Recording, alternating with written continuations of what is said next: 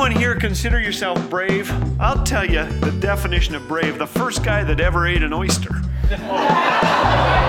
Thanks for joining us today. You're listening to Laugh Again with Phil Callaway. I love to laugh as much as anyone, but what has me smiling and shaking my head the last few days is a book I've been reading of one who endured unimaginable challenges and somehow experienced true joy. The Scottish author William Barclay said, Jesus promised his disciples three things: that they would be completely fearless, absurdly happy, and in constant trouble. Is there a better recipe for a great story? The book I've been reading is about Richard Wurmbrand. He was in constant trouble, was fearless, and absurdly happy. Richard was a Romanian Jew who gave his heart completely to communism. He despised faith until he met an elderly carpenter who had been praying a simple prayer.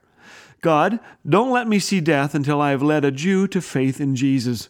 Richard Wurmbrand was the answer to that prayer. Richard matured quickly in his faith and was soon ordained. The year was 1940. The Nazis invaded Romania. Richard was arrested and beaten multiple times. The Nazis were soon replaced by communist Russia, and things went from bad to worse. In hopes of gaining control of the church, the communists convened a congress. Thousands of church leaders attended, among them Richard and his wife Sabina. They watched in horror as one by one bishops and pastors praised communism and assured the new government of the loyalty of the church. Sabina turned to Richard and said, "Will you not wash this shame from the face of Christ?" Richard replied, "If I speak, you will lose a husband."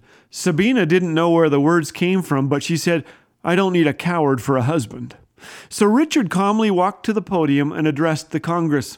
"A Christian's loyalty is first to Christ," he said, as the message was broadcast across the nation. Chaos followed. Organizers scrambled to cut the microphone as the audience stood and applauded. Richard knew he had done the right thing, but consequences would soon come. He soon became a leader in the underground church, risking his life daily. Some preached on street corners, then ran before they could be caught.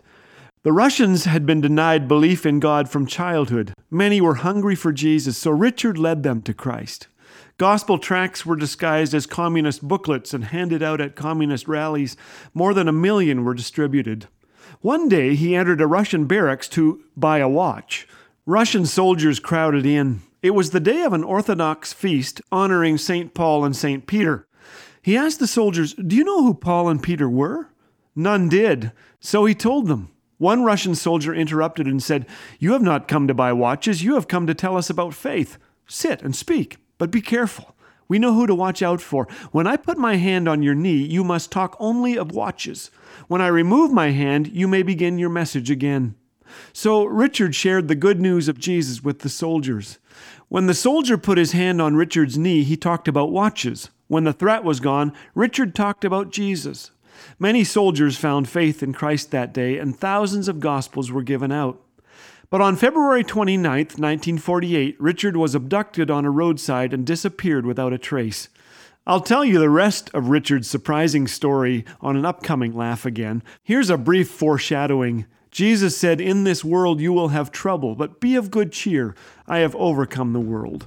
Is it possible to experience God's joy in the midst of whatever it is you're facing today? Great saints throughout history would answer yes. They turned to God with a prayer of help and found Him to be their refuge and strength and ever-present help in trouble. May you too experience His presence and His peace today.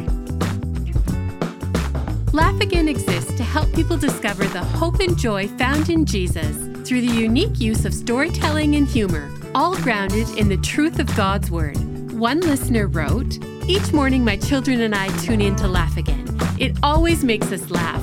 It sometimes makes me cry. It always helps us look to Jesus." For more information, visit laughagain.us. Laugh Again, truth bringing laughter to life.